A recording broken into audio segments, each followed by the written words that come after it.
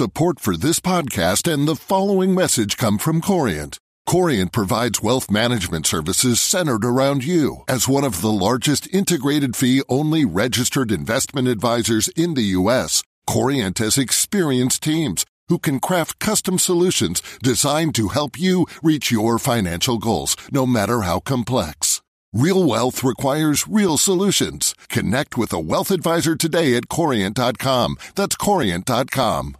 I'm Sandra, and I'm just the professional your small business was looking for. But you didn't hire me because you didn't use LinkedIn Jobs. LinkedIn has professionals you can't find anywhere else, including those who aren't actively looking for a new job, but might be open to the perfect role, like me.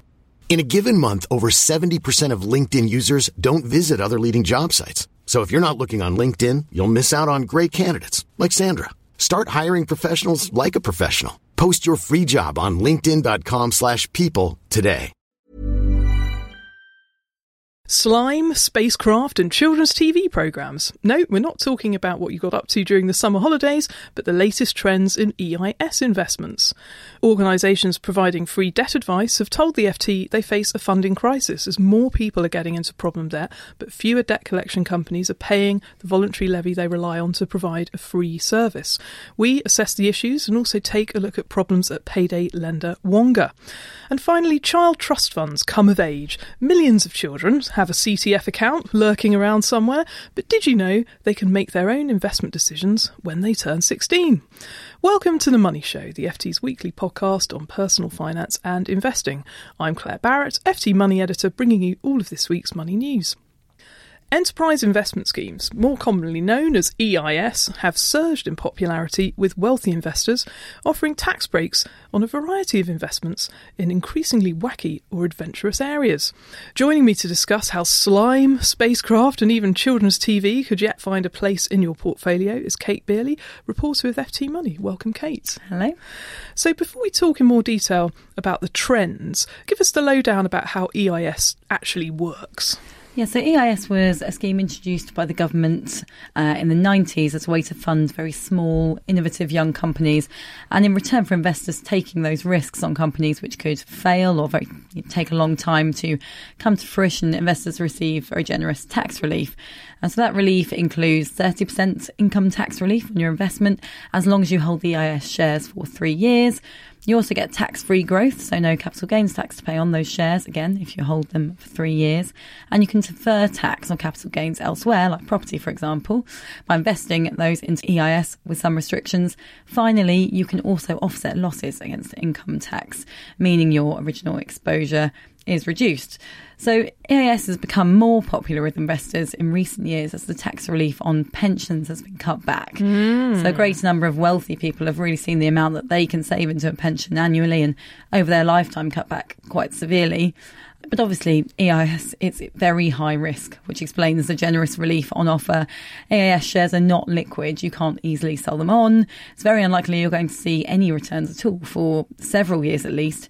And then you can't sell them for at least 3 years without losing all of that tax relief. So very long-term investments for people who don't need the money for quite a long time and have potentially quite a lot of money to put into these things too. Indeed. So there are a lot of restrictions also on the type of enterprises that qualify, and that's changed over the years, and it partly explains the far-out nature of some of the investments that you've looked at in your article. Well, yeah, companies qualifying for EIS, they're small, they're usually privately owned, although they can be listed on the AIM market. They'll typically have assets of less than 15 million and not as many employees as larger companies, although there are some now more relaxed rules for so-called knowledge-intensive firms, which are kind of basically companies with higher kind of costs and more skilled staff. Biotech might be a good example. But yes, so that explains why things I've looked at in this article include an algae farm, a children's TV company, and space technology used on things like satellite dishes. So it's quite all kind of weird and wonderful stuff. Well, absolutely fascinating to read about. But what about kicking the tyres of these investments? I mean, will we all be eating slime in the future from this algae farm we visited? Yeah, well, there, it turns out, are some major plus points to algae, which I do talk about in this feature. It's actually in an amazing number of things, from things like meat-free burgers that you might buy in shops to those diet supplements you buy in spirulina pills. Exactly, Holland and Barrett, to expensive face creams. Turns out that L'Oreal is the number one patent holder of algae in the world. Who knew? So, in fact, algae, from the kind of eating perspective, the human eating perspective, contains 3 times as much protein as beef, and you can actually produce it in fairly large quantities in an algae farm. But there are a lot of risks in producing algae, particularly for things like algae burgers, which obviously don't sound automatically appealing. The main current use of it is fish feed, where there is already an established market. But as we've just said, the term algae burger, it doesn't kind of sound appetising to us now. Things like the alternative protein market, that's a still fairly small market, and it's quite trend-led. This desire for people to eat less meat, kind of flexitarianism, as it's called. Flexitarian, that's a new one on me. Yeah. Word of the week, I feel. Yeah, so, it's a kind of small market, and this algae farm has yet to produce algae on the commercial scale that you would need to make it work. So there's the issue there of like proving that commercial scale, and also proving the demand that would kind of push forward that trend. So, and in the feature, you give us the full rundown on this particular EIS investment, how investors should kick the tyres, and as a general rule of thumb, fund managers will give returns, but they should be taken with a pinch of salt. You should also look out for their fees, which can be quite hefty because this is a very specialist type of investment, how they'll impact on your returns, and also the minimum investment size, because that can often be quite chunky. So finally, investing in space technology. I mean, of all of the things that you wrote about in your feature, I think that is what has kind of provoked the most comment from people who read the article. I mean, it sounds very futuristic, but it's quite a crowded area. Yeah, I mean, space is clearly a pretty sexy investment concept at the moment, but any EIS investors are going up against some of the world's most powerful, richest investors, including, Amazon's Jeff Bezos and Tesla's Elon Musk. Musk has rocket company SpaceX, which famously launched Tesla into space in February while playing David Bowie's Space Oddity. And then you've got Jeff Bezos, who told a conference recently that he was selling $1 billion in Amazon stock every year to invest in his aerospace company Blue Origin. So there is a sense here that you are putting some of your own money into a small EIS fund or company. There's a risk that you will never match the might of Bezos or Musk. Yeah, and certainly a very, very crowded area, but one that's absolutely fascinating to read about. Thank you very much there to Kate Beeley, reporter with FT Money. You can read her full article, How to Invest in the Next Big Thing, online now at ft.com/money. The plight of severely indebted consumers has been at the top of the news agenda this week. The payday lender Wonga is, at the time of recording this podcast, assessing all options, including potentially calling in administrators. It blames the costs arising from a spike in the number of compensation claims from customers who claim they were granted loans they could not afford. Well, the Wonga news comes just days after the FT reported that 2 of the UK's biggest providers of free debt advice were warning their funding model was under strain due to more consumers falling into problem debt.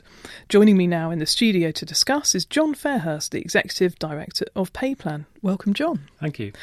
So the debt advice sector has got 2 problems, the first big one being the rising number of people who need your help. Yes, problem debt does tend to be quite cyclical. Post the banking crisis, we saw quite a sharp reduction in consumer borrowing.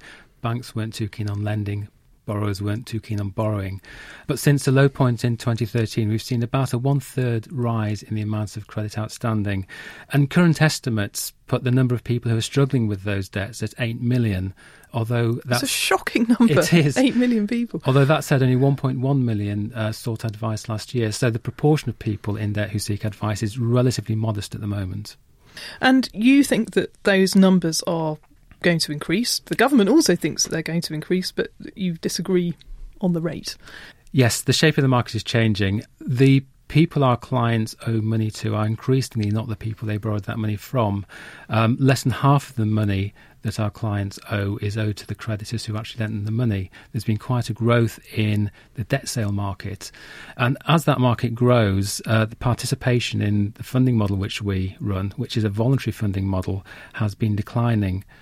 So those kind of companies who are buying bad debts are private firms of debt collectors who are paying quite a small price. You've said maybe as little as 5 pennies in the pound to acquire that distressed debt, and then they will chase after the payment maybe more aggressively than the originator of the debt. Maybe that was a high street bank or a credit card company, but the new people who've bought it will pursue it with more vigour. Yeah, these people are of course bound by the FCA regulations which cover debt collection. But their objective is to collect in debt. They still receive the benefit of our advice. We still help our clients repay money to them in the same way as we would to someone who supports us. They're just increasingly choosing not to pay us for that advice, which of course limits our ability to grow our capacity and to engage with as many consumers as we feel we need to. With that in mind, you fear there are a number of events in the coming months that could really push up demand for your services. So talk us through some of those. Yeah. A lot of the growth in debt advice historically has been a behavioural one. When consumers become more worried about their debts, they're more likely to seek help for those debt problems. Remember, out of 8 million, currently only 1.1 million are seeking help. We've got a few events on the horizon. So next month in September, new rules that the FCA have issued for credit card firms will require those firms to pay special attention to people who persistently make minimum repayments on credit cards. And so those people are generally going to be asked to pay more towards their credit card debts each month. And for people on a tight budget that's fully committed, that we believe will cause some problems. Next year, the government's introducing a breathing space scheme to make access to debt advice easier and to give consumers more certainty about the behaviour of creditors. But that, again, we believe will produce a spike in demand. And of course, on top of that, any economic downturn, Brexit springs to mind, yes, may well provoke another jump in demand. And all the time, the funding is a big problem for you, as we wrote in the piece. So we'll keep following that story as developments happen. The trade body that represents some of the debt collectors we mentioned is committed, it says, to making them all contribute to your fair deal funding model. So how confident are you that they'll fall into line? We are hopeful. We've got a good level of engagement with the credit industry at the moment. The Money Advice Service are coordinating some efforts to fix these funding problems, and we're hopeful that Treasury will get involved as well. So our hope is that by Christmas we will have made some meaningful progress on this. And finally, I'm keen to ask you for your views on Wonga and what its potential exit from the short-term high-cost credit market could mean for the millions of consumers who've come to rely on payday lenders. Well, of course, people who owe money to Wonga will still owe money, whatever happens to Wonga. I think looking forward, we generally discourage people from using payday lenders if they can avoid it. It's a very expensive way to borrow money. Traditionally, a payday loan is a few £100s for a few weeks. The approach we encourage people to take is to try and build in a bit of headroom into their domestic budgets. It can be very difficult managing on a tight budget, particularly when you have debts as well. But creating a bit of headroom to improve that resilience can really reduce the need to use those lenders. If people are struggling to do that, the best advice, I think, is to get debt advice. A debt advisor will help people work out an affordable budget and, where necessary, help to renegotiate payments with their existing lenders and potentially identify ways to improve their income and reduce their outgoings. Things like utility switching, checking tax codes, those sorts of things are often quite helpful in giving people the ability to manage more reliably on a week-by-week basis during the month. Well, thanks very much there to John Fairhurst, Executive Director of PayPlan, the UK provider of free debt advice. You can read more on this story in FT Money in the FT Weekend newspaper this week from Saturday, or check out our website now, ft.com/money. Finally, from the age of 16, young people can legally buy a lottery ticket, get married, or, gasp, have sex. But now that the first child trust funds are coming of age, a growing crop of 16-year-olds in Britain could also take control of their investment choices for the first time. Something that may come as a surprise and perhaps a worry to parents who set up the accounts. Joining me now with the story is Lucy Warwick-Ching, FT Money's digital editor. Welcome, Lucy. Hello. So, great response to your column. I mean, there are millions of these child trust fund accounts sitting around. So, I mean, to start with, how will you know if you or your child has one? So if you're a parent of a child that was born between September 2002 and January 2011, then they will have had one set up, or you will have set up one for them. So there's I think there's 6 million accounts that have been set up within this times. And the government gave all parents with children that were of this age at least £250, and then lower income families were given £500 in the kind of form of a voucher. So you could choose whether to set up a few different accounts, but the default option was a stakeholder account. So it was invested in, say, a low cost tracker, or you could invest it in specific stocks or bonds. Yeah. So many people won't have really paid much attention to this child trust fund account, of course superseded since then by the Junior ISA, so it is a bit of a legacy concern. But under the rules, the child in question won't be allowed to take any money out until they reach the age of 18, but from the age of 16, they can make the investment decisions. Now, this is something that you argue parents should view as an opportunity, not a threat.